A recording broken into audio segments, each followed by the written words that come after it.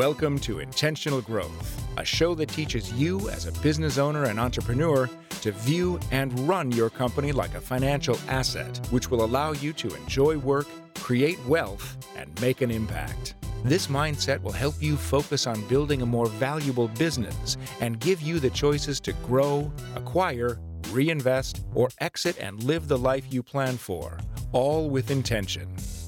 And now here's your host, Ryan Tansom. What's going on, everybody? Thanks for tuning in. I hope you're enjoying this podcast. If you are, go give it a rating on iTunes or Spotify or whatever player you're listening in on. The ratings really help, and we're going to continue to level up the guests. And I'm very excited for today's guest. His name is Jeff Campbell, and he is the Senior Vice President at Scale Bank. I've known Jeff for over 10 years. He was actually one of the banks that I interviewed while we were trying to refinance our business back before we sold it.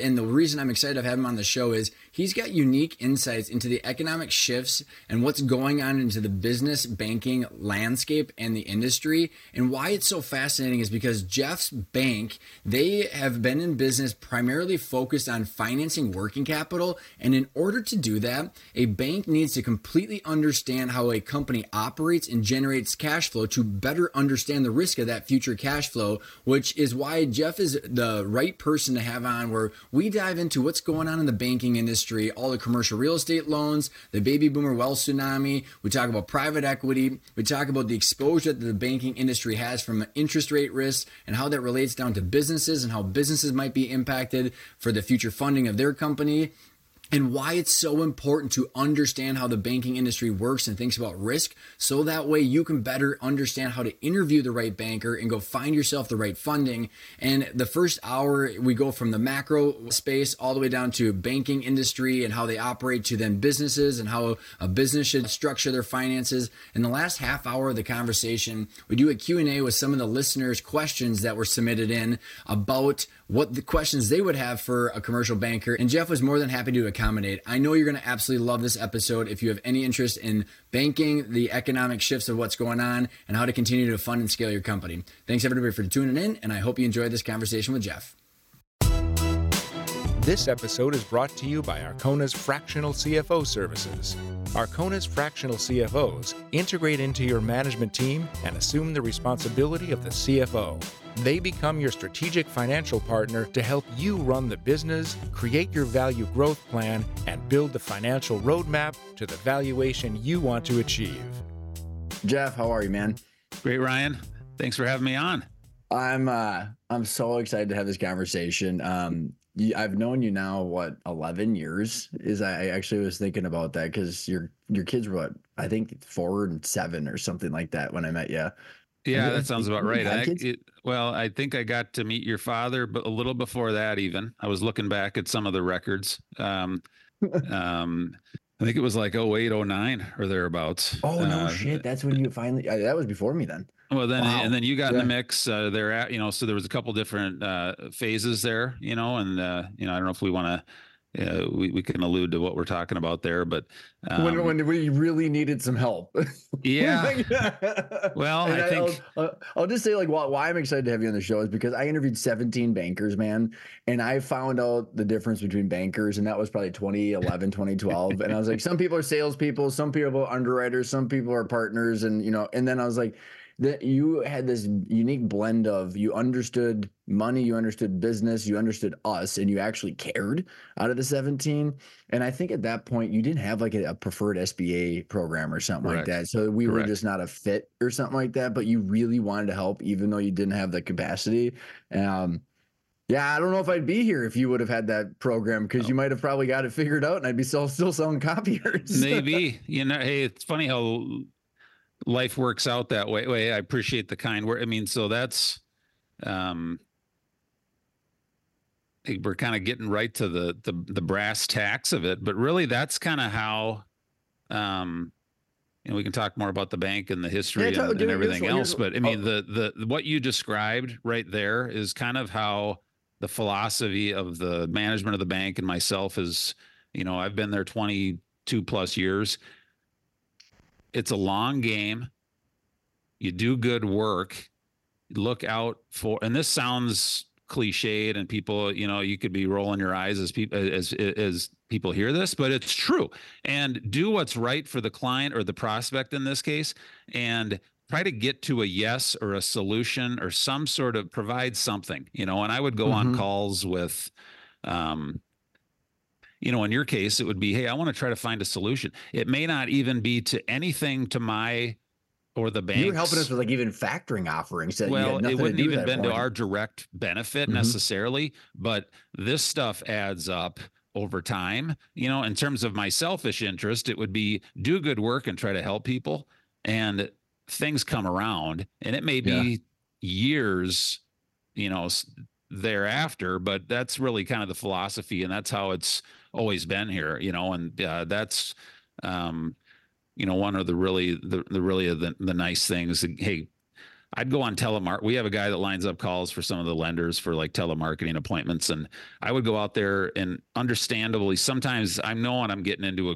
this would be a goose chase, and there's really not going to be a lot of upside here other than, hey, spending time driving up there, meeting with someone, but go in with the philosophy. There's little downside to meet with a business owner, whether that, I think just to learn more about them. And I would always have the goal. I want to have one leave behind with this guy or this gal. And if it's something I can't help them with, I want to leave them with a name or an idea or an introduction or a referral or something, and they may take it for granted and never hear from them again, or it may change everything, so it was almost going in with not with the blinders of what is the financial gain that this is going to be selfishly. That isn't the goal. It is, how can I help these people, or this owner or this company or this group of owners, or this family, and it's like it all works out big time in the long run, kind of the long game. That's always been the philosophy, which is really nice. Well, and I got to experience it, man. It's like it's the giver's mindset, which I know again you say is cliche, but like, I mean, I think more now than ever, business owners are looking for those service providers that actually just show up and are human. And let's talk about how you got into banking specifically, and then why Scale Bank, which used to be called Fidelity. And you can kind of give us the background container of that, Jeff, because like it's pretty rare to have someone stick at one bank for over 2 decades at this point. And you're not old, man. So like you're actually a young guy. So you've been in the point where like someone could go career hopping. You didn't do that. And so I think there's interesting data points that we should pull on here. Well, I think I feel like an old man. You're a nice guy. I haven't been, I saw your LinkedIn about your workout habits, and that was a motivating post. How many? 5,000 some odd. Yeah. Thinking, I don't normally do that, but I got work to do. So anyone watching this realizes real quick who's been in the gym and who, but anyway, I think I didn't know what I was getting into when I was looking to start a career. I mean, it was my first job out of college when I started with the bank, and didn't really have. I had met with other banks. Were you a finance major? It was like a business and econ kind of major. So that was really the finance and business major at the college I went to, and had been looking around. Actually interviewed in the office from which I'm sitting now with the now president and CEO, Todd Williams, who's really been kind of the driving force of the organization. Todd has been here 30 plus years. Wow. Cool. And really hit it off with him. And that was, and it kind of started from there. So it was really lucked out, I mean, I look back, I use this line. I just wanted to eat. I needed a job, but really hit it off. They were looking for credit analyst was the position, commercial credit analyst. That's how the career path has started with a lot of the lenders here at the bank, and really hit it off with Todd. And then Chuck Miller was involved at the bank then. Jim Morton, the previous president before Chuck and Todd, all of whom were at the bank 35 plus years during their careers. And it was more, hey, there's a personality fit. Things started clicking. And, I learned more about business and accounting the first week, I mean, I don't know how to say that, but it's true. I'm like, holy smokes. So, some really great mentors, that I had learned a ton from over the years, and don't need to name them. They know who they are, whether it's business development or credit or, relationship management. And that's really been, that's been critical. So, it just kind of clicked, and there was a way about doing business, I think, that's what stuck. So people ask how long, you've stayed at this bank that long. It's back to my original comments. There's just a way of doing business that I think has always resonated. And a lot of the lenders and the people at the bank here, as we kind of take a step back, a lot of them are small town background. This is just one anecdote, but I think it does make sense.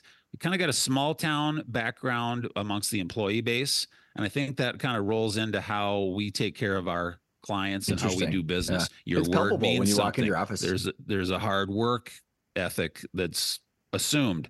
Again, your word means something, and you're not really out the ethical dilemma kind of thing that doesn't ever really become an issue. It's want to do what's best for the client, not about the short-term gain or financial benefit of the bank or that isn't how we operate. So that's really been the main, that's been the intangible, I think, that's been the difference. The other great things that I didn't know going in, that the bank was so well run, well managed, diversified model, good performer, all of that, of course, helps to keep people happy and to preserve the continuity of the employees and therefore the continuity of the delivery of our product to our clients, because the bank's been such a good performer. So that that kind of rate that lifts all boats. Yeah, exactly. Yeah. Yep. Well, and it's a palpable feeling, honestly, when you walk into your office too, of that kind of energy of it's just the human touch with the practical business model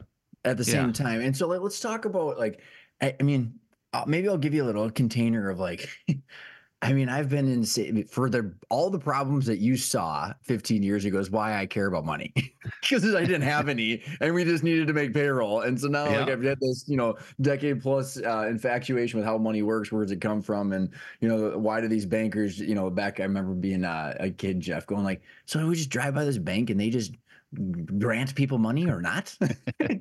But what I've noticed over the last even 15 plus years is, out of the 17 banks that I interviewed, you're the only small town bank still around. The consolidation that's been going on, what's happened since 2008 when they hit the Fed hit the printing press, and how the business models have changed, yet you guys are still there, tried and true. So maybe just, without having to give us going into too many different rabbit holes, but how the business of the banking business model, the middle markets, has changed over the years, from business development to underwriting. Just kind of give us you've been doing this for 20 years. What's been the evolution that you've seen and where we're at right now? Yeah, it does feel like, if you look back at it, things have changed. There is still, it's changed, but it hasn't. The basics and those elements are still as important as ever. But I think in the local market, I would agree. I think we do pride ourselves on being one of the few remaining Minnesota-owned, Minnesota-based business banks in town. There are certainly fewer. We were always a bit of a unique player in the market, even back in the early 2000s, with no branch network. Everything's in one spot, which was by design to get decisions made and move quickly, not run it up the ladder to a different, send it to committee that doesn't know anybody, or to send it to underwriting in Green Bay and get an answer to, it was walk down the hall. Here's what I'm thinking. Someone needs the following. Hey, we got to get on this issue right away and move quickly. So we were always unique in as much as very flat, very tight knit, commercial focused. We're in an office park, same office park we've been since 1970, and it's functional office space. Okay. It isn't but it works. People are in the office and it's working, and it's not just holograms. Correct. It isn't we're not keeping these people around because of our nicest, amenities necessarily, but it's a nice, fun place to work with good people. And it's definitely serves the job. But it had been move quickly in a dynamic environment. Hey, we got to get things done. So having a branch network. So the value in the bank here was always, hey, the people are really the value. There isn't this huge branch, again, a network of, and we had a niche where the bank was always focused on, first and foremost, was working capital lending, which was a little bit more high touch, a little bit more monitoring required than most every other bank, particularly during that early period of time, which was mainly focused on commercial real estate and or certain types of SBA lending. and some of whom had, rocket ride growth, where ours had been more slow, moderate, steady growth, focused on working capital, and then building around that with other stuff. Wow. Yeah, and yeah. That was always unique and a differentiator in the market, I think. I want to tie that. That is so fascinating, Jeff. And like, I've never heard you clearly say it like that, but it makes a ton of sense now, because for the listeners, like, I mean, I bet you, Jeff, working capital, I say those words and like, like in all the business workshops or all the CEO presentations or whatever, people's like eyes glaze over. I mean, everybody knows what it is. You can't pay payroll with your receivables, right? Unless you're doing some sort of factoring. But my point is like, working capital is, you have to understand the business operations to understand how cash comes in and out of the company. You have to actually understand the business, versus when you say like everybody has had a rocket ship growth. Hey, guess what? Rates went down, asset values went up. We have fictitious margins or equity now. Here's more money. Capital is cheap. Equity goes up. Here's more money. And so like there's like, and I watched those banks too, or like the proliferation or the growth, whatever however you say the word is, like install all these salespeople that don't understand money. I mean, I actually had a commercial banker, Jeff, go to me, and the crazy thing is they said this shit out loud. Is this banker said, I never knew you could value a company based on its cash flow. And he was a banker that had been in this for 30 years. Well, I think you see there was a lot of transactional stuff going on that was leading to some of the growth in some of these. So we really were never really thought of ourselves as the transactional lender. It was picking our spots with relationships and not a high volume kind of situation. Mm-hmm. So that's probably the reason why there's been a lot of banks from out of town, the Dakotas, elsewhere, that have come in, that have entered the market through acquisition. And given our unique structure, we just probably were never a target, nor were we, I don't think the owners were ever open to that. And then the other thing that really, we're a complicated little bank, is kind of how I describe, or if we're a 550, 600 million in assets, it does vary. And we've been higher, we've been lower based on a few different silos within our portfolio. But for a bank of our size, it's unusual to have not just the core commercial banking stuff like I do, really the small business, closely held, privately held companies, call it $1 million, 100 million and under in revenue, really hyper focused on that. A lot of that drives the liquidity and steady core deposits that we've been able to accumulate and work very hard to preserve in the last couple of years.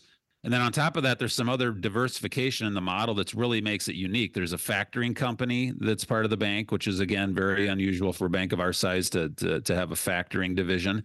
A lot of that is tied into the transportation, oil and gas, and staffing industry. So factoring of invoice-based receivable lending, that is more transactional and more of a nationwide model, where the business banking is generally mainly in town, but if you can drive there and back in a day is kind of how I describe it.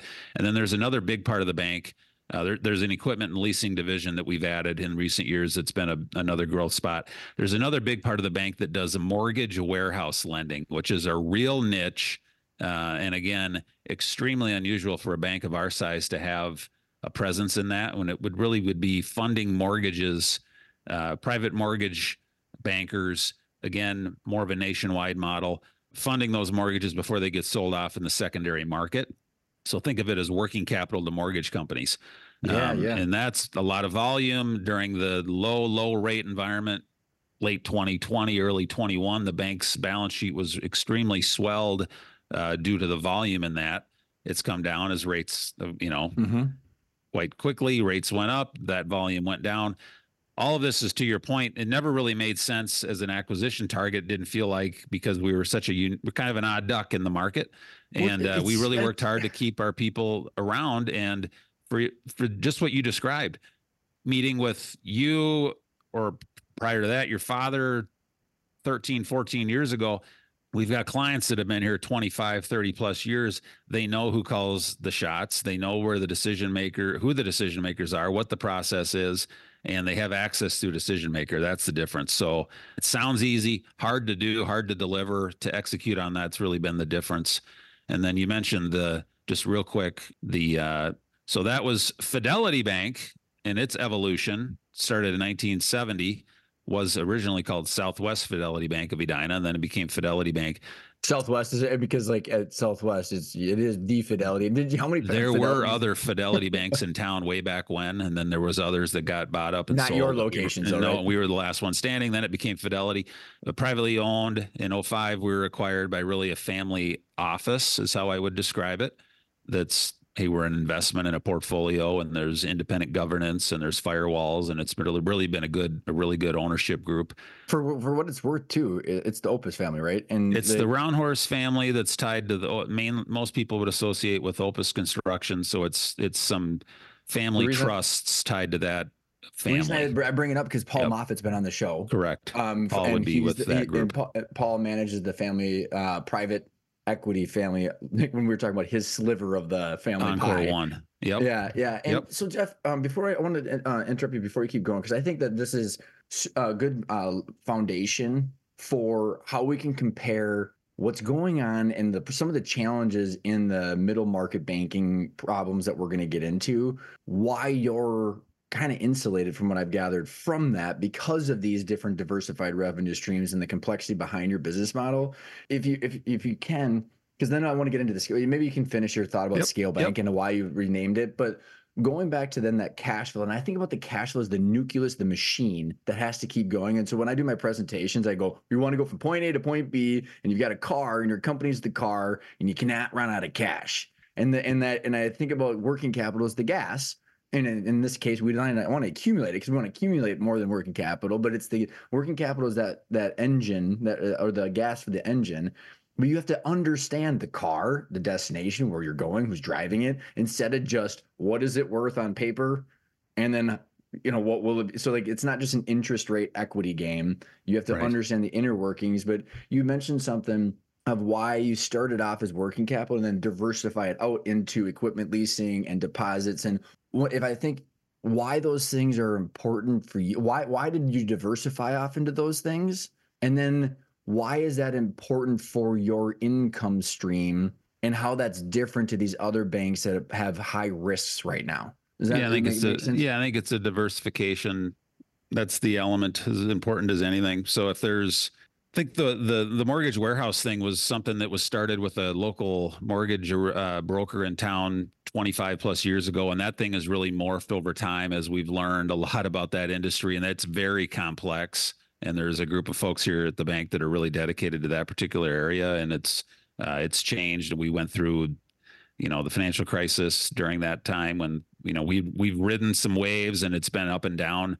But doing mortgage credit facilities, like you're talking about, working capital for mortgage brokers is different than which other small banks might have 30-40% of their balance sheet actual mortgages, which is different.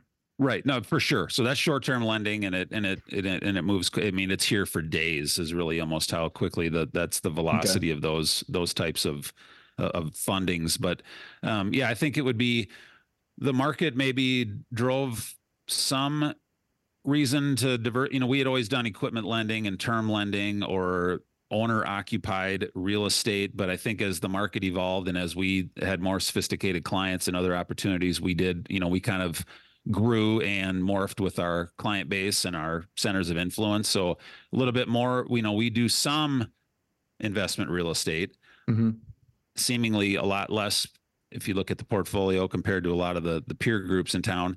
Owner occupied real estate for, manufacturing facility or an office warehouse or something like that. But it was really always back to the bread and butter of the working capital and the high touch. So that requires, like you said, you got to watch it more closely. There's more monitoring involved and it's more work. And we've been set up to do that. Did you have less competition doing that too? Yeah, I mean, but we've got some technology that helps streamline things with the reporting and our ability to. And I think we've just been trained to have the understanding, like you said, if you're lending on short-term assets, to have hopefully that collateral is going to change every 30, 60 plus days, and have the ability to understand what's really the type of receivables. What risks can be involved with certain elements within a receivable base. Likewise with inventory, and then really the balance sheet, construct as a whole and how it all plays out. Because, I think you can get in a different mindset, like you're discussing. Well, hey, I have my operational cash flow. I have an income that we're making to service my obligations, but there's also the working capital cash flow of the ins and outs on a short-term basis to fund the business and to meet the needs and have things appropriately structured to provide that sufficient working capital to live. So that's been a bit of the difference where we had the expertise. We would partner up with asset-based lenders and other maybe non-traditional lenders historically to do things that maybe were on, that we would have additional monitoring in place where we could partner up with others to do deals and get in a little bit earlier. And then once things came around, we may be able to help them on a direct basis. So that was really the difference, where we were just trying to, hey, kind of stay laser focused on one particular component and then grow with it and grow with our clients, and then diversify as we needed to make sure we're hitting the needs of the market. So, I don't know, was all of that a grand scheme and design? Some of it probably was. We're fortunate that some of these things worked out. If you think about it, under normal circumstances, if the economy happens to be slowing, we're in a different environment right now. We'll talk about, but if the economy happens to be slowing and the Fed would begin to cut rates in order to spur on growth and to stabilize the economic situation, therefore rates are lower. In turn, there should be more potentially residential mortgage activity as a counter because the rates are lower now, and then vice versa.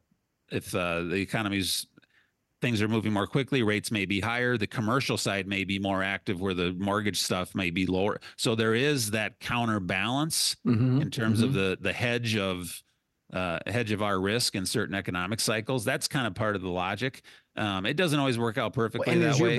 And the bank's balance sheet must turn over pretty fast too. It's a little bit more of a unique balance sheet versus having such high interest rate risk exposure, which we can get into in a little bit. But what I'm just kind of hearing it, I mean, you guys just have to understand how businesses operate. And then you have built a sustainable, predictable, transferable cash flow for the bank based on the health of businesses and the underwriting that you're doing of these companies and the different diversified risk fit. Kind of, maybe this ties into the Scale Bank rebranding, and we can get into then like how this risk is in the other banks. But I think it's important to understand, we talk about the Roundhorse family, the Opus family, essentially really wealthy individuals, the family office that has this, like, where the money comes from a bank. Because I think, again, what we're doing by talking about your bank, we're providing relativity for people to understand. Because I think a lot of times, Jeff, people don't know to ask this stuff. You're like, oh, the banker said, yes, I get money, or no, I get money. And they kind of just leave it at that versus like, no. Like, this money comes from somewhere for the bank, because the bank, their inventory is capital. And where they get their money matters, and the intent behind that ownership's group matters. So where you get your money, and then maybe where do other banks get their money, and then we can kind of talk about like Scale. But I don't know how you want to tie Scale Bank, the rebranding in there, or maybe just start there. It's up to you. Yeah, well, so the rebrand was really they were looking to freshen up the brand. We had this 1970s logo. And fair enough. Some of these things come back in time, right? You were waiting for that logo, was never going to come back in time, or never come back in style. So they were looking to refresh the brand. It ultimately became a decision. If they're going to invest money, we're going to invest money into a brand. Why invest in a brand and a name that we could never own? Mainly because of Fidelity Investments. Right. And we would get phone calls and people coming in all the time, and service providers and our, they would be confusion. There's a Fidelity Investments location just a few blocks away on France Avenue. It would be constantly an issue. And our tellers and our receptionists and our people would take phone calls all the time. They had it down. Wrong number. Here's the correct one. We don't do IRAs here. And vice versa. We'd have clients that would or prospects that would mistakenly go to. So that was always an issue. There was also 50-ish Fidelity banks in the country, like Fidelity or First Fidelity or First Fidelity of Oklahoma, or so it's like Oak and Wealth Management, like, ooh, so creative. Yeah. So that was another thing so this would be coming full circle to your question. That wasn't necessarily the reason for the rebrand, which occurred last in September of 23. Scale Bank is in scaling, up, to the next level. And it's been an exciting change. Nothing changed with the management or the ownership of the bank. It was just a rebrand. But looking back at it, think of roughly a year ago, March of 23, there were banks. That was when the banking turmoil began. And let's talk about how the deposits and how that all plays into this.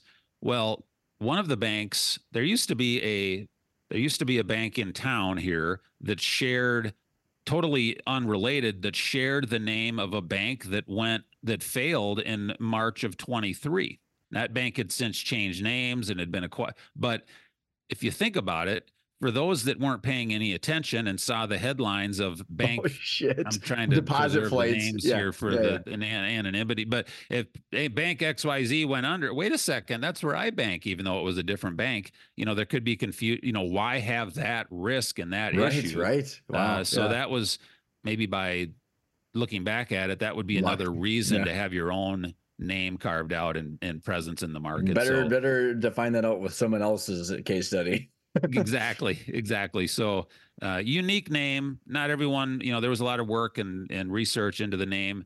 I think it'll grow on you if you don't, some folks were hesitant. No one really likes change, but it's kind of get more of a modern look and an exciting change. And it was a great exercise to talk to the clients and really get out and promote the new ideas. So, we've been, back to the whole deposit thing, the model of the bank has been really focused on that small business, which we defined as small business, $1 million and under in revenue, or $100 million and under in revenue, mainly in town.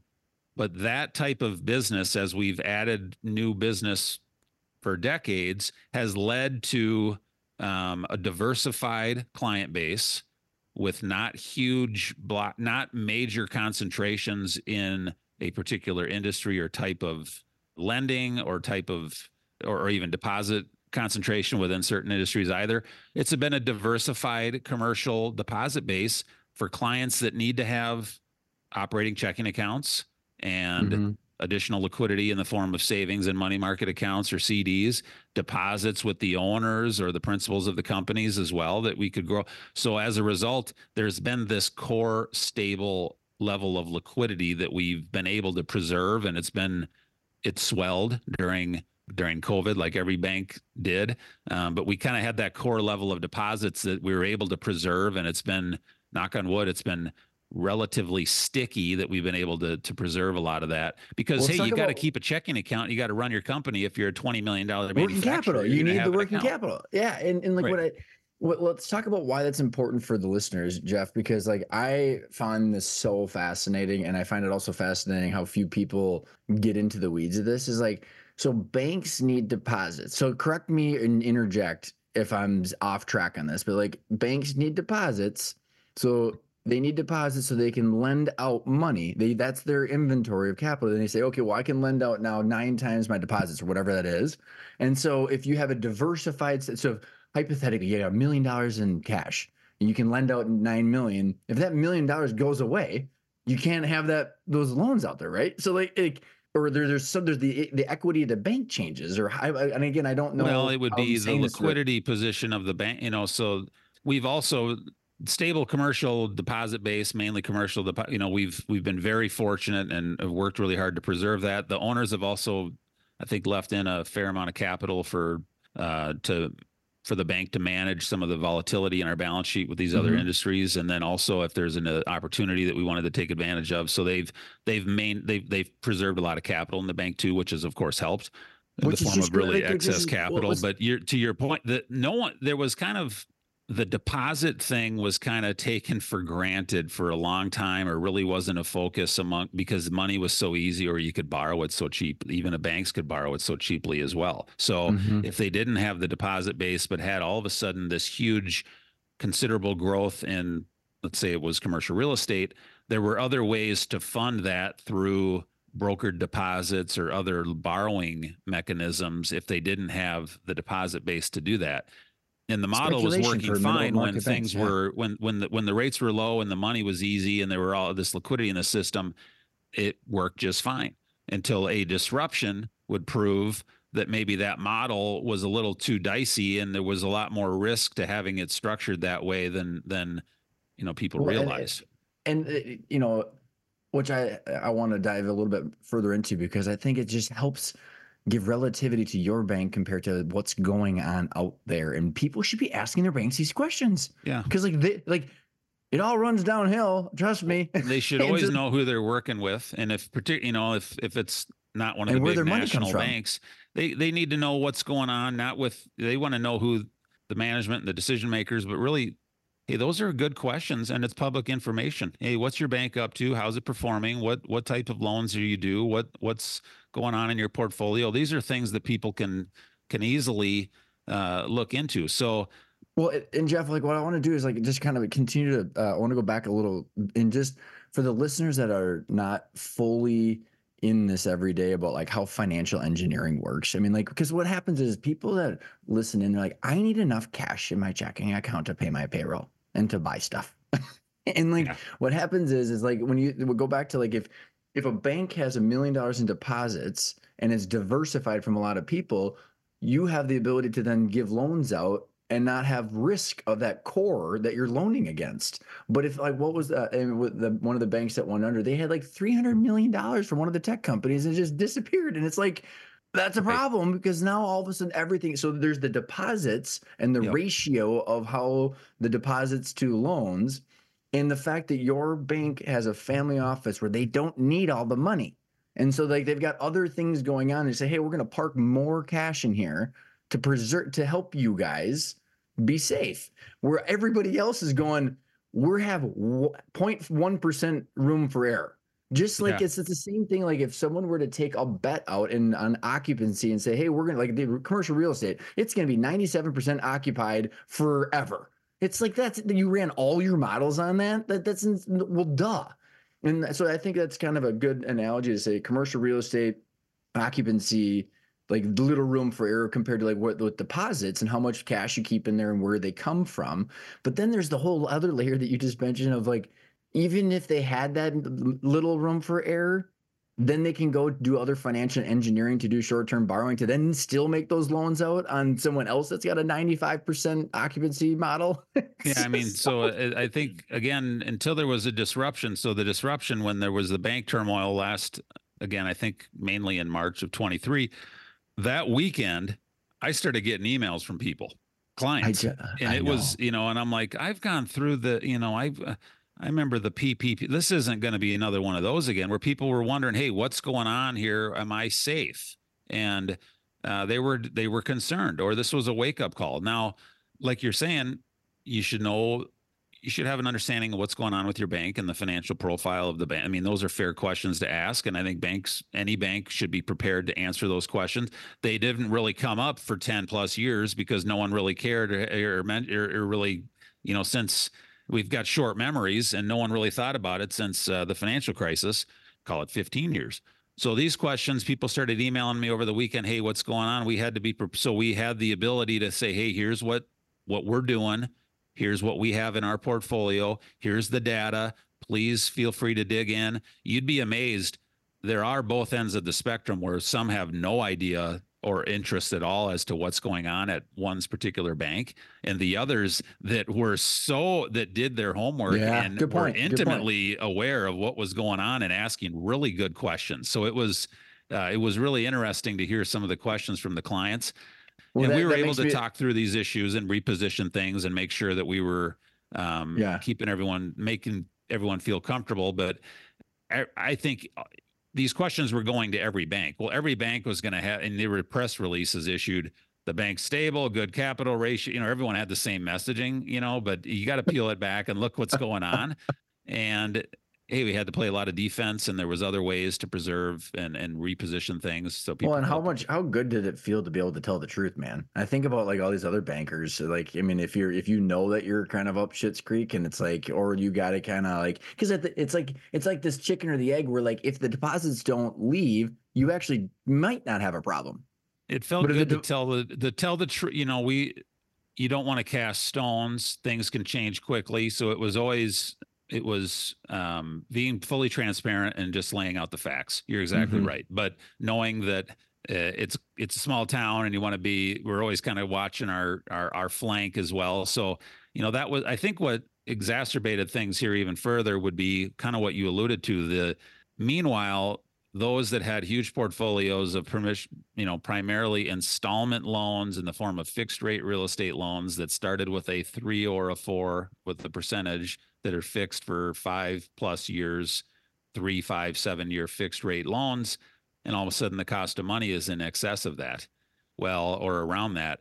That math doesn't work very long. So you were getting compounded issues with, and then the other thing, I believe there were certain banks that were more of the high growth real estate driven, maybe had more transactional deposit structure as well, where that was more likely to exit their banks. So they may have some reduction in or flight of deposits out.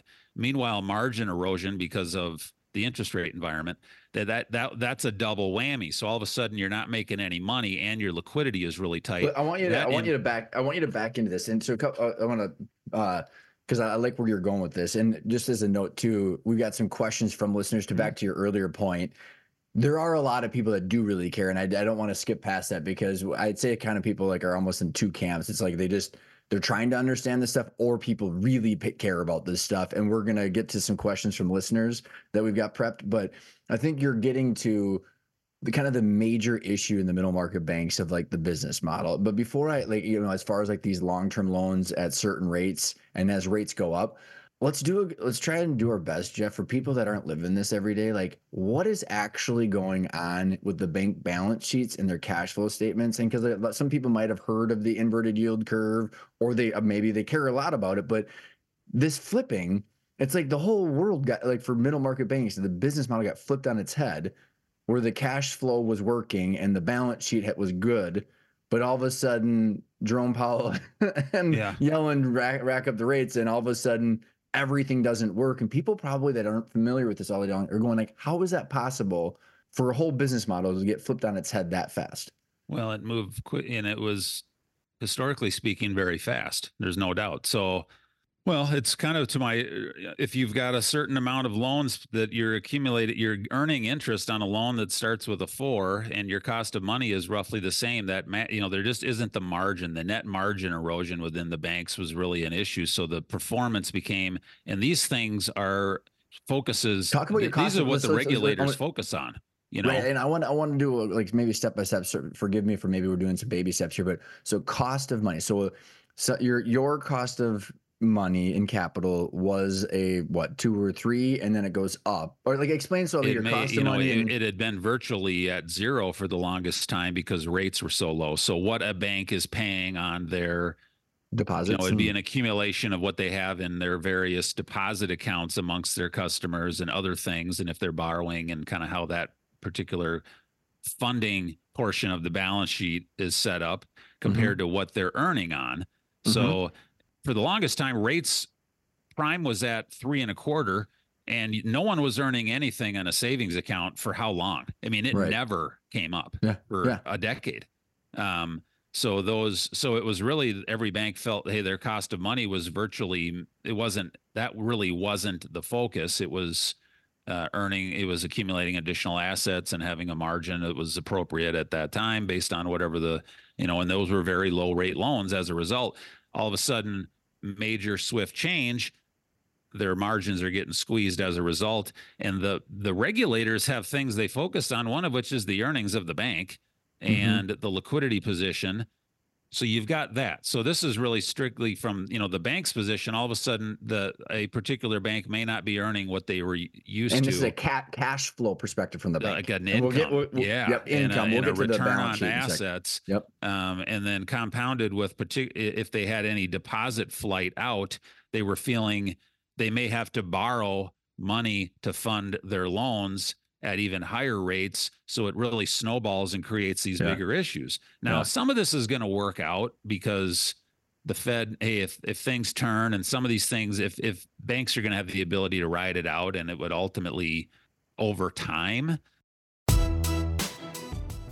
Pardon the interruption. I hope you're enjoying the conversation with Jeff. I want to briefly give you an overview of why I think it's worth going and checking out the Intentional Growth Starter Kit, or if you wanted to dive further into the online Intentional Growth Academy. As Jeff and I are talking about how banking works, how banks assess risk, it's really all boils down to how financials work and how to understand the predictable, sustainable future cash flows of a company. And that starts with understanding how financials work. In the starter kit, I have an actual case study where I break down the 3 financial statements so you can see, using a case study, how to organize your 3 financial statements, your income statement, tie it to your balance sheet, and most importantly, the visibility into that cash flow statement, how to tie that cash flow statement to your target normalized EBITDA so you can reverse engineer the financials and see your working capital and how much you're going to need and how much you're going to need to fund that working capital in order to hit your goals, how that impacts your distributions as an owner, and how that impacts your taxes, and how that impacts your timeline to get to the valuation that you want. Because if you understand, I truly believe you understand the financials like Jeff and I are talking about, you can sit in front of a bank, a private equity firm, or any potential buyer, and you can tell your story. Instead of like I did using a PowerPoint or a whiteboard 10 years ago, you can tell the story and you can prove the story that you know what the heck you're talking about. So go check out the Intentional Growth Starter Kit. It's free. It's got a bunch of videos and the case study that I'm talking about. Thanks for tuning in, and I hope you enjoy the rest of the conversation with Jeff. For most banks, it should work out. I want to comment on that because it's like when I think about when March 2020 happened, Jeff, and like I'm watching the politicians and the people going, "Oh, small businesses will be fine over time." Yeah, and I'm you're going, right. Well, what in the hell? Like the Inc. 5000, the stats are on the Inc. 5000, like 80% of those people can't afford 2 payrolls. So over time, it's not going to be fine because there is no time. Right. And so like, and that goes back to like whatever their models are of these banks, like your bank over time will be perfect. It's capitalism, right? But then all the other people that didn't have that time. Well, I think what you're going to see is, hey, on a case by case. So it's the looming thing that you're reading about all the time is the commercial real estate market and what this all means. And you see different dates. And I was reading articles this week about, there's a big slew of loans that are coming due within a certain period of time by the next, and a huge, like 80% of those loans are with the regional banks or with the small banks. So if those loans are coming, if they're actually coming due, well, there's 2 things. One might think, okay, that would allow the bank to reset the pricing, so it would be more in line with their cost, what the cost is. However, adjusting that pricing is going to impact the cash flow for the borrower, because all of a sudden their cost of money. So think about these moving parts here and how, and I do too much. I do not have, you think about this, and I don't have the answers, and maybe we'll solve it yet. So therefore in theory, the value of that particular asset or that real estate is less because there's less cash flow getting generated because of these things. Well, let's pull back because I'll see if I can put the link in the show notes. Jeff, I was watching the 60 Minutes. I think I might have sent you that one. I'm not sure, but the 60 Minutes of the commercial real estate from like a couple weeks ago. And like, I'm gonna say this because I was saying before we hit record, is like I struggle with how to word this without sounding like an a-hole. Honestly, is like this guy's on TV and he's talking about his multi-billion-dollar real estate portfolio that has gone down in share value like 40%. Because like he had all of his cash flow models built on 95% occupancy. And so he borrowed billions and billions of dollars against a 90, like, hey, dude, I can just tell you at the age of 37 that there's probably going to be things that come up that might have that occupancy go down. And like, he's sitting there going, okay, so now I think the numbers, Jeff, were like, he needs $80 million for refinancing over the next like 12 months. And he can only borrow now 60. Right. And because of his equity, the equity that went down. So it went from 80 to 60, yet the 60 is going to cost him more than the 80 did. Yes. And he's got now half of his people, instead of 95% occupancy, it's like 80. And you know what the guy said? And I just wanted to punch him in the face. He goes, this is one of the biggest societal problems ever. And I just wanted to go, dude, this is called capitalism.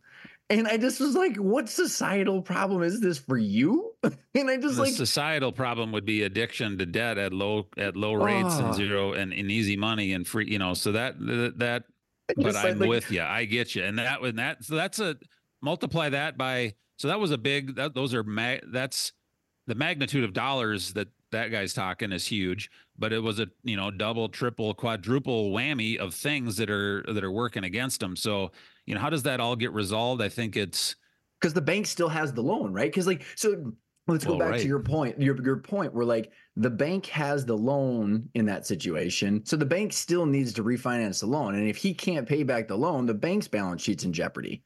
Or so there's kind of this chicken or egg. I mean, it's like they're in it together. Or right? they can't, or they're having an issue servicing the loan itself, because if the vacancy is higher, or there's a compounded with a higher payment because interest rates are higher. So, this all goes back to, you kind of got to walk the bank operates under a diversified model and a conservative balance sheet and a certain amount of liquidity. And we tell our clients, this is what we're telling our clients all the time. Not that there's a certain amount of a reasonable and manageable level of debt and an adequate level of liquidity available and good information. I don't need to tell you, but forward looking to get out in front of an issue and running cash flows to project, so, it all comes back for those that were promoting this. And the banks are as guilty as anyone, enabling some of this and promoting this stuff. And then people are running, hey, you're flying too close. And it ultimately, if there is an issue, in this case, 3 or 4 issues occurring at the same time, it doesn't end well if you're doing it all on leverage and high rates of leverage, assuming the rates are never going to go up. And that the cash flow is always going to be there. And that it's always going to be full. It's the triple whammy. And what's, so it is again, that was just, and this is not dealt with to your point. And this is where everybody thinks last year was when we had the banking crisis and people keep hearing about this stuff. And I think what happens is there's a news flash, clickbait, people look at it and then they forget about it. But you and I who live in cash flow statements, I'm like, well, the problem's still 18 months. I mean, it's still there. Yeah.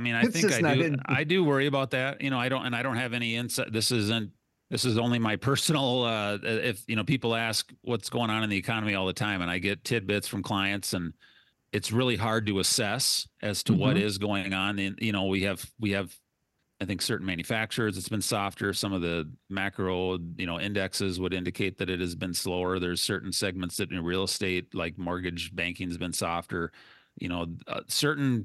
Certain industries have been okay. Others feel like they've slowed down. Transportation is slow. It's hard to get a gauge on the economy, and you're flooded with information every day that it's day by day. You could come up with a different conclusion. I know. There's so much information to digest. It's really hard to.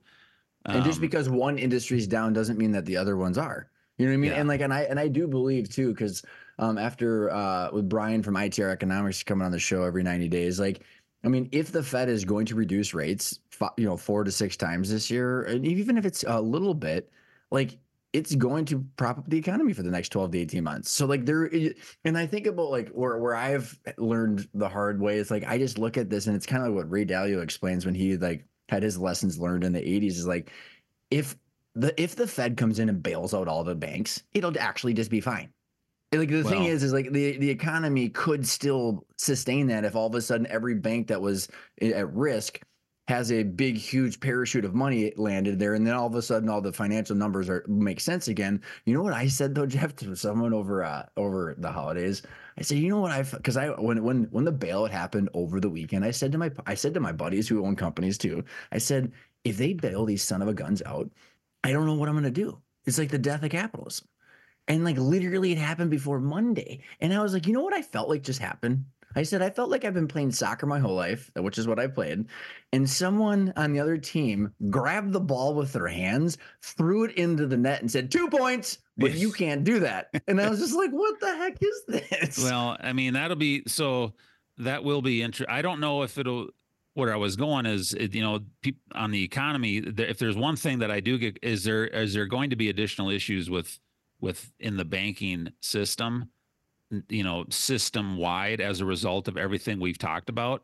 Like what's this black swan that's going to derail things here? I don't know. Maybe they're going to be able to navigate all this and handle it. You got election, you got all these things that are factors into it. You got Fed policy, you've got obviously the interest rate market. But if there's a banking thing, then that could be really the issue that really gets that may spur on the Fed to move more quickly to lower rates more quickly as a result. That would be the one thing I think that might trigger it further, because they would feel, let's say they start cutting here maybe as soon as March, probably not, probably by May. And if inflation begins to start perking up again, man, they would look even more foolish than they have previous. They went in so early. But if there is a banking thing that drives it, that might be the way for them to cut harder. Well, because it's going to be something that can be swallowed by the public is the problem. And I think about and I want to move on to then some Q&A from the listeners, because I think all this is and I don't want this to get lost.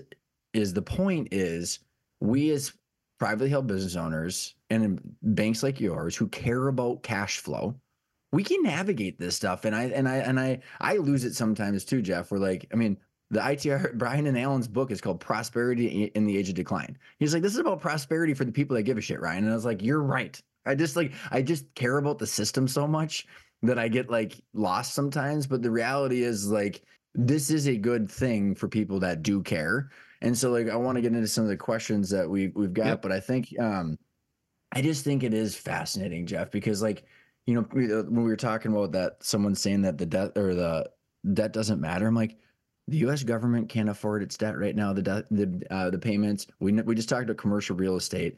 No one's talking about private equity because there's no visibility. I gotta imagine it's the same numbers as commercial real estate, Jeff, from what I've been doing for 10 years, and it's the same math equations and the same challenges. And then there's these landmines going on. Yeah. But if we're aware of them, then we can navigate them, control what we can control, I guess. Isn't that a great lesson right there in life? Yeah. I like learning. I like living by that, but when you're up, you're at crack of dawn working out, you got a lot on your mind. I get it. So you gotta work through all those things as you're burning off steam. Let's before we get into some of the questions from the listeners, I want to talk about a fascinating concept that I dropped in our notes, which is that, I talk about the U.S. Census Bureau and how many privately held companies are out there. The 6 million privately held companies, 20,000 of them are over 100 million with 56 million employees. And then there's 300,000 between 5 million and 100 million, and then 5.6 million underneath 5 million in revenue. Yeah.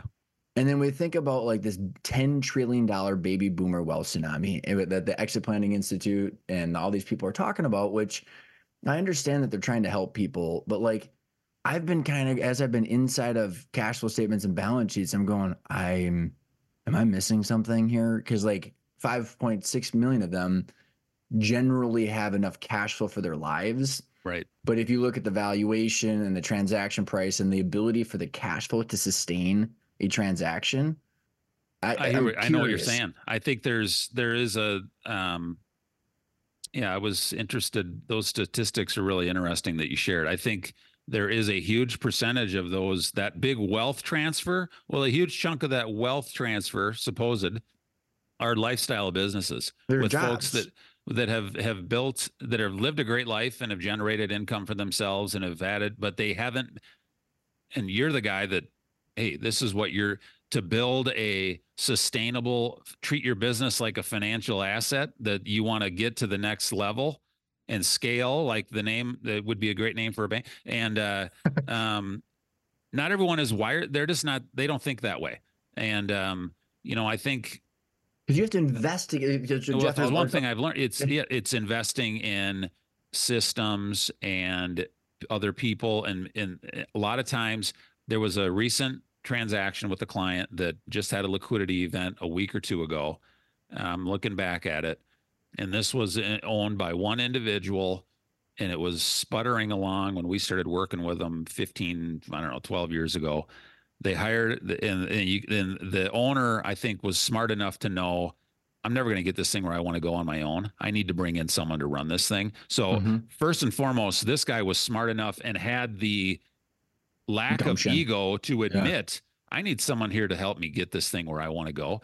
And he got out of the way and hired a great individual that I happen to know from previous stuff. And we ended up working together, and we kind of rode this thing. So my point is, unusual for someone to have the foresight lack on their of own, ego and the foresight and the ability. Hey, I'm not going to ever get to this 25, 50, whatever $1 million revenue on my own doing what I'm doing. I need to hire, I need to invest in systems. You hear a lot about EOS in town here. That's always a big one.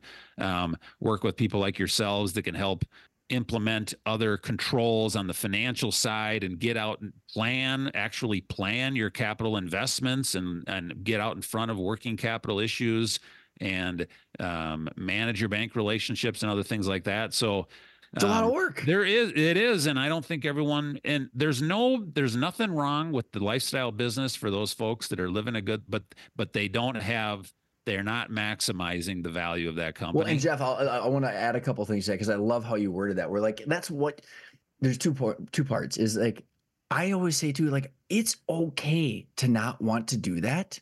But what I want, and like kind of my whole thought and intentional, is get what you expect and reduce the gap between your expectations and reality. Because the bigger the gap, the more resentment and unhappiness there is. Because what happens is like, and I'll roll through this, is like, if someone's making 200 grand, let's say they're making 200 grand salary, distributions, whatever it is.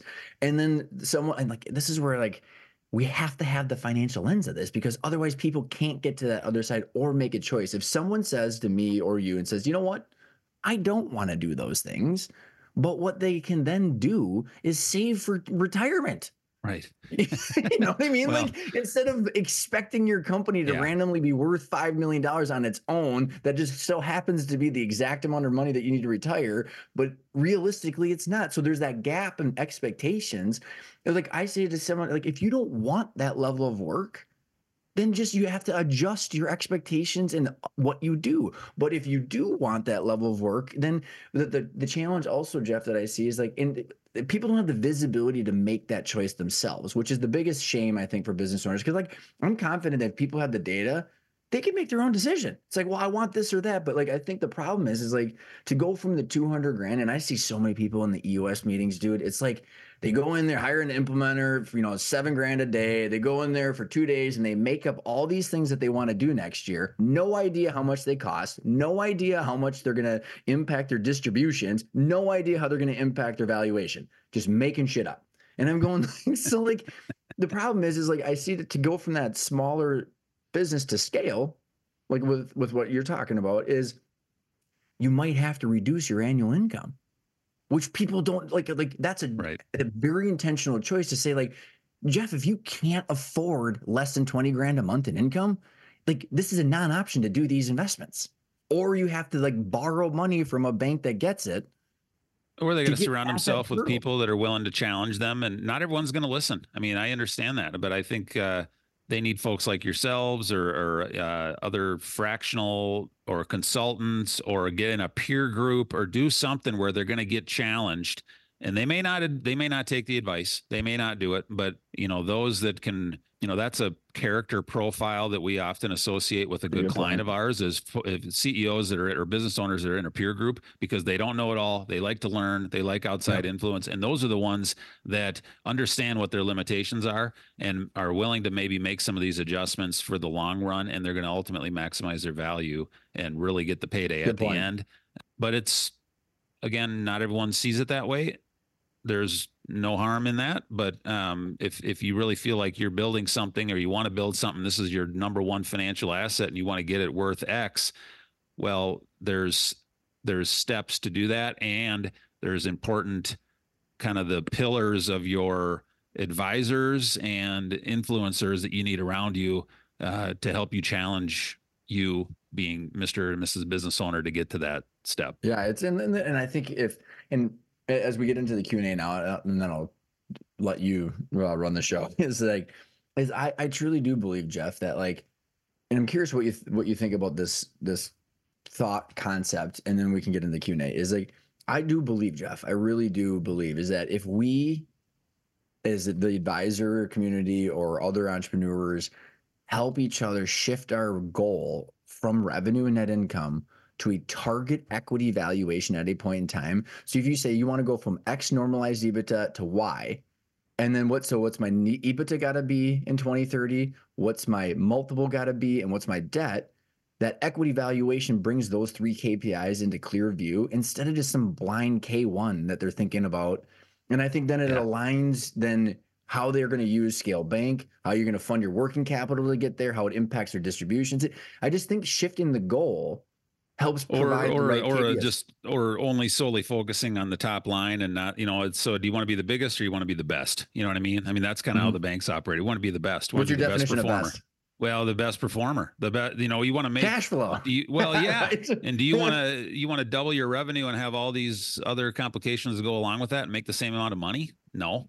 Well, and I always say, Jeff, like my dad and I, when we met you, 21 million in revenue, lost $950,000. Like, who cares? 115 employees, lots of stuff. If we would have sold the business, we would have owed the bank $2 million some dollars. Right. Like, that is not the called winning. And that wouldn't have worked out so well. So, okay. We can kind of do some rapid fire behind these if you want. So how do banks evaluate current clients for risk? What steps do they take, and how do other banks handle those same issues? Current clients, for current clients, I would say, at least how we operate, we know who we're working with and we stay really close to them. And we like a lot of information, and it isn't to burden the client. And this should be stuff that they're producing themselves anyway, but it's another set of eyes on it. And for us to be responsive and to get out in front of an issue, or if they have an opportunity and they need to do something, we're not getting re-educated and got up to speed. So it's know who you're doing business with, stay close, and then have an understanding, know the business, get to know the company and the industry the best you can. We're never going to know it as well as the owner.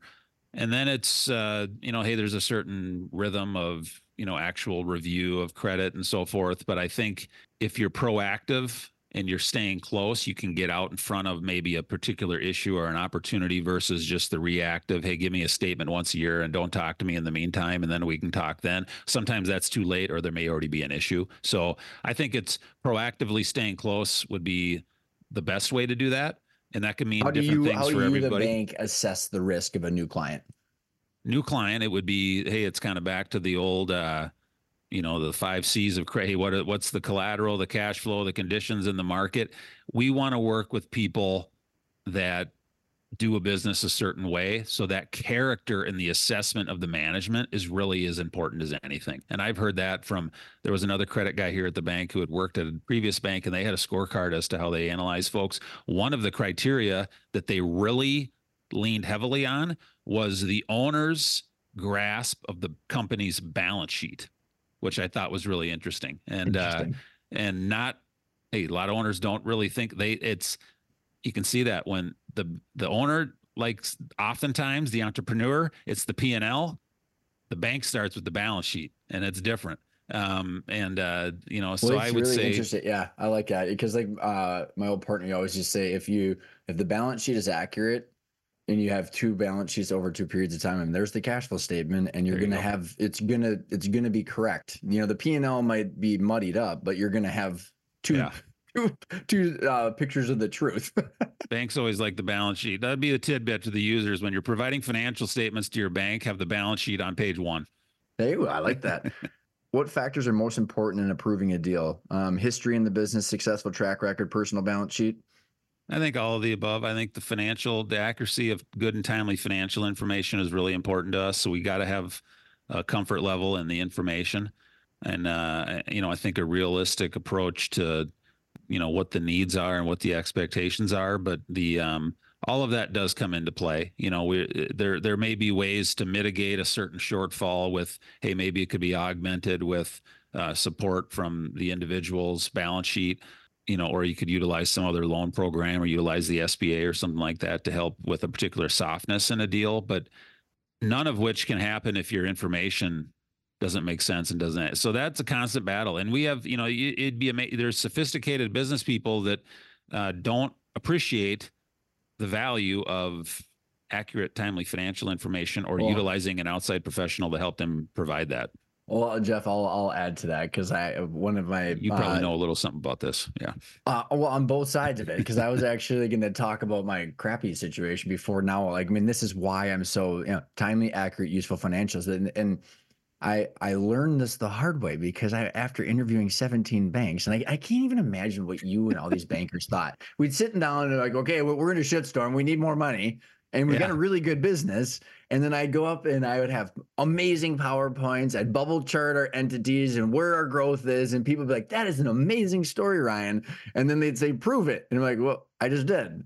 Yeah. So now I just say, like, you get like, there's that story, and then there's the character, the 5 C's that you talk about. But then the numbers and the cash flow statement, the balance sheet prove the story.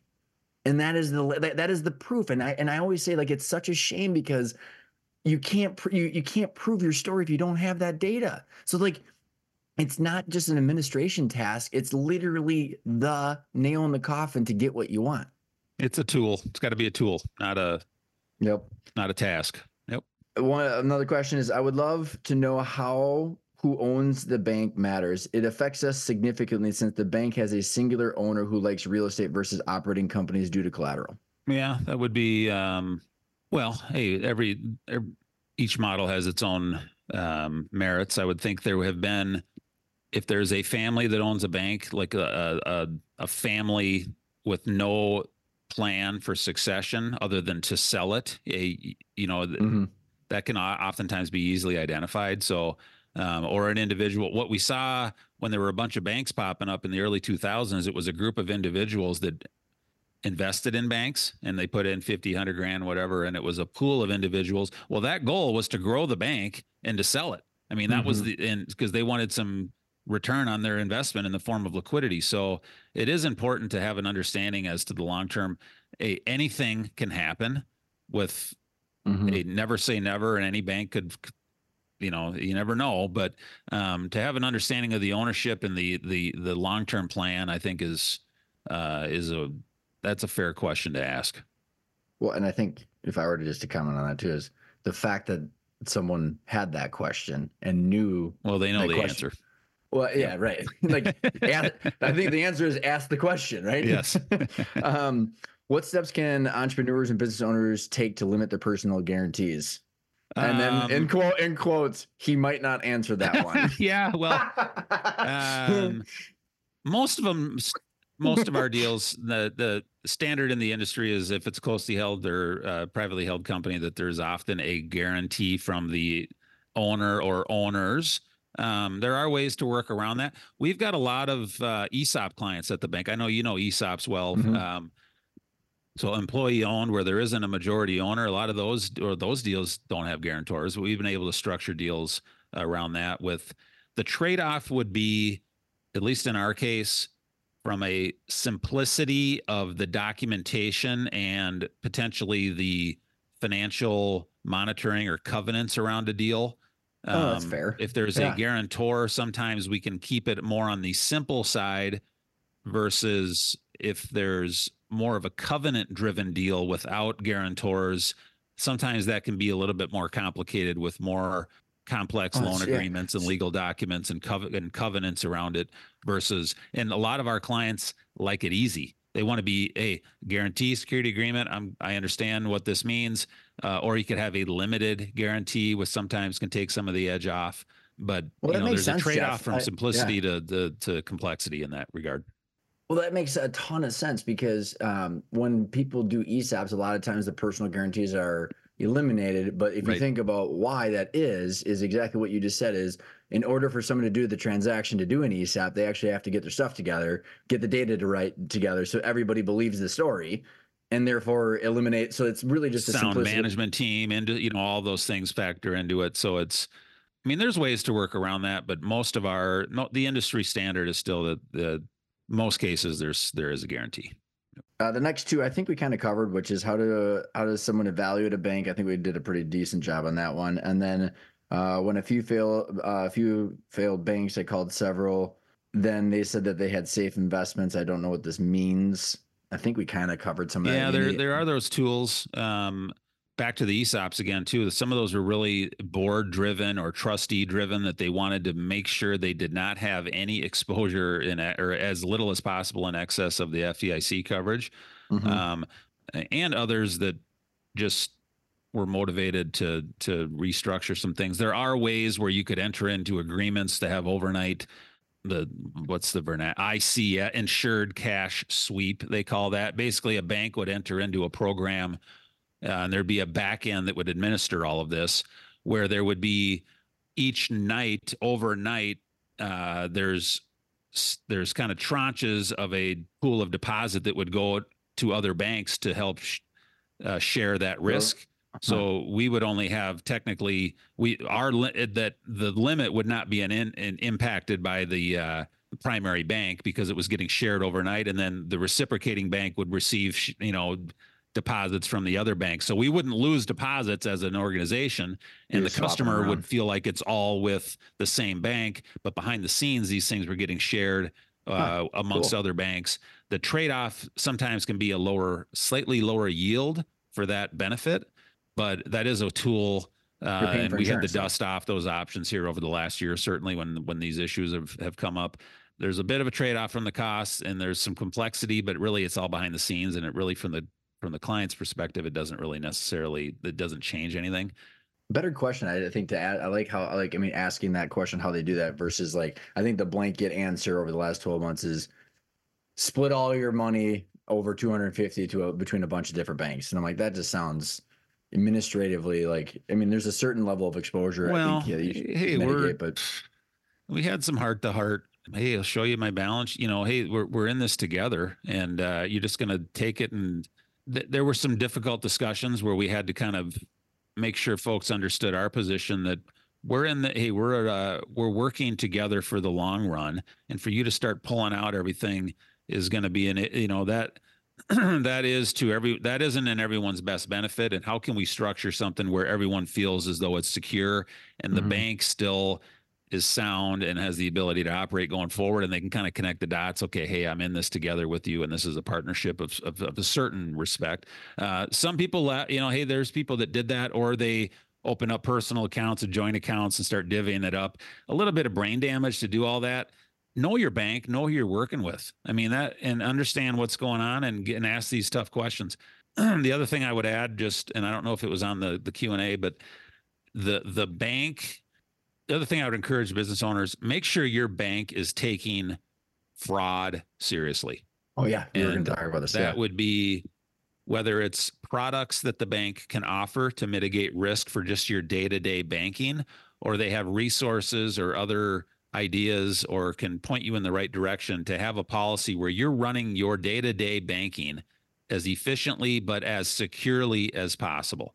And let's talk about a couple of stories, Jeff, because I think people hear the word fraud or cybersecurity and their eyes glaze over now. But I had said to you, I talked to two different people. One where they had some request for a transfer, and they transferred $250,000. This is not one of our clients, but this was a friend of mine, and the bank's well, the bank approved it, and he was like, I didn't do that. Happens all the time, where you would get an email that'd be the social engineering attempt, where you'd get an email from the president, who inevitably is traveling or out of town, that would email the CFO, hey, I'm buying this, that, or the other. Can you wire the following? And it would sound like it's them, but it isn't them. And then they would initiate a wire, and it would be approved, and the bank would go through their steps, and it would.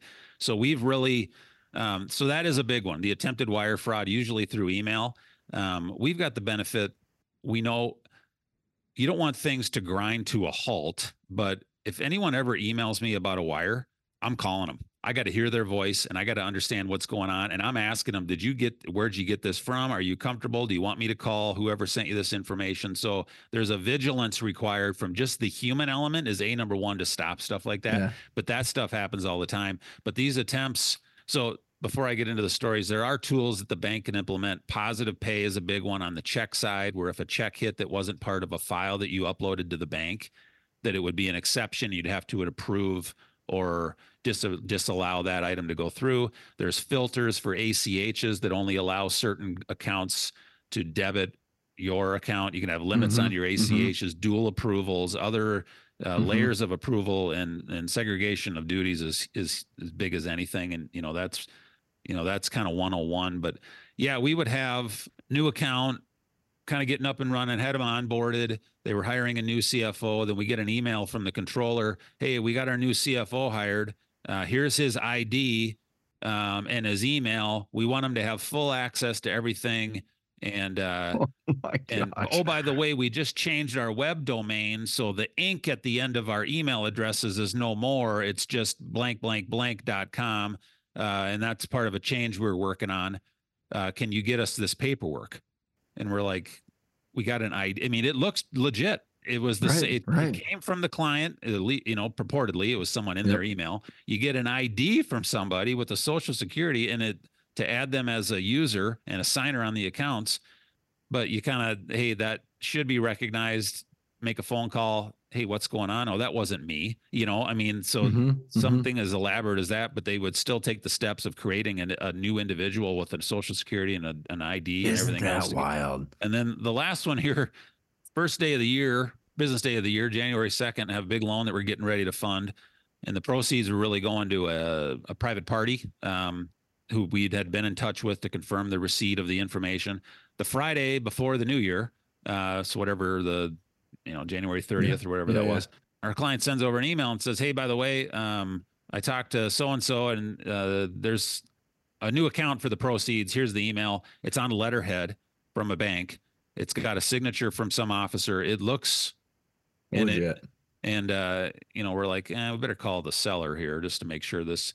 Sure enough, the seller's email had been compromised, had been watching all of this correspondence going on and on, and forwarded the email to the client, who probably didn't really pay any attention to it and fired it off to us. Now, had we been asleep at the wheel, or I'm out of the office, or no one's around, and you're moving a million miles an hour, you might just forward that thing on and not take two looks at it.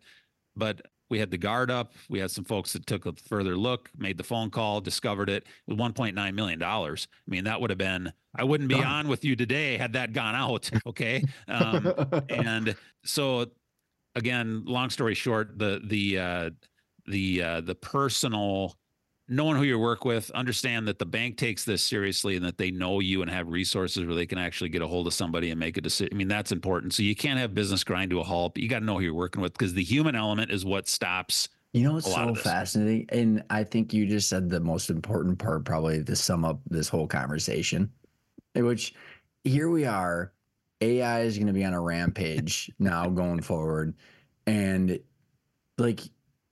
all these challenges, and everything comes down to the human to human touch. Well, if you saw our billboards for the new bank name, it was the human bank. It was a spin. It was a counter AI theme, human banking, the human touch. That's exactly right. Where we can be more human than maybe the competition and provide that close. Because at the end of the day, when I think about money, and the reason I like the concept of money so much, and capital and all this stuff, Jeff, is because I love psychology so much, and the way that human beings exchange goods and services and trust is through money.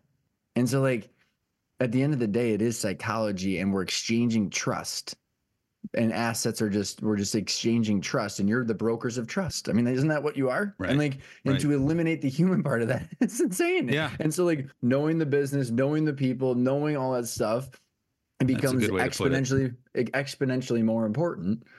Otherwise, hold on. Yep. No, that's well said. It's as important as ever, for sure. And hey, we're all busy. We're all running around. We got a zillion email, and that has really been important to us, to know who we're working with and understand the business. And then again, $1.9 million, that would have been a devastating transaction had we not had people that were paying attention, that had a firm understanding of what was going on. So yeah. Jeff, this has been an absolute blast, man. I'm so pumped that we finally got to do this. Where can people find you? Yeah, the website of the bank is it's a .bank domains. It's scale.bank, and there's some reasons for that. So that's another thing that's in the industry. The it's advantageous for a bank to have a .bank domain from security purposes. So if anyone ever got an email from me that said .com, it'd be a spoof, or from the bank. So it's scale.bank. And then LinkedIn, I don't do a lot of other socials, so I'm pretty boring. I don't know. You were talking about this young guy earlier. That ain't me. I'm just got LinkedIn in the website, and then it's. I share your feelings on that stuff too. We'll get the email on there, but the website of the bank, and then the LinkedIn, and I've got a goal. So I know you did an episode. You've done nearly 400 plus of these things. Yeah, you'll be damn near. You'll be close. You'll still be in the 300s. I got one goal here. So John Thielen, your buddy JT, who was a couple hundred ago, he was telling me he was one of the most listened to of your podcasts, and I don't think I can beat him, but I want to get like half of what he. Let's make sure JT is on lookout here. We're coming for him. We got to get this on your newsletter, and you it guys will be. We're gonna blast it. And, not your 4 LinkedIn connections, but like yes, exactly. Yeah, and I'm coming for JT on this one. We're gonna get him. That's awesome. And then I will. Data is the ultimate decision maker on that one. There you go. Jeff, well, we'll try to manipulate it the best we can. Awesome. Appreciate it, Jeff. Thanks, Ryan. This was a blast. Take care. Thanks for listening into that conversation. I hope you found the time valuable. If you enjoyed the conversation, please leave the show a review on your podcast player. We're constantly trying to up those reviews. It helps a lot with the visibility. And if you didn't catch the commercial in the middle of the episode, there's 2 different ways that we can help you. One is if you want that kind of clarity, we have a coaching program that is based on the 5 intentional growth principles and uses the material to help you get that kind of clarity on your target equity valuation and income that you need on the way towards that valuation, what you want from the business long term and why, and then how to get aligned with your leadership and your partners so that way everybody's working in the right direction to get you what you want. And the second way is if you want to jump right into the data and you want to actually build out your financial roadmap with your 3 statements and tie your financials and your operational data to that target equity valuation, my team offers a complimentary financial assessment. Either way, all you have to do is go use the link in the show notes below, schedule a discovery call with me. We can walk through your situation, figure out if there's a fit or not, and if not, I can point you in the right direction. Thanks everybody for tuning in, and I hope you enjoyed this episode, and I will see you next week.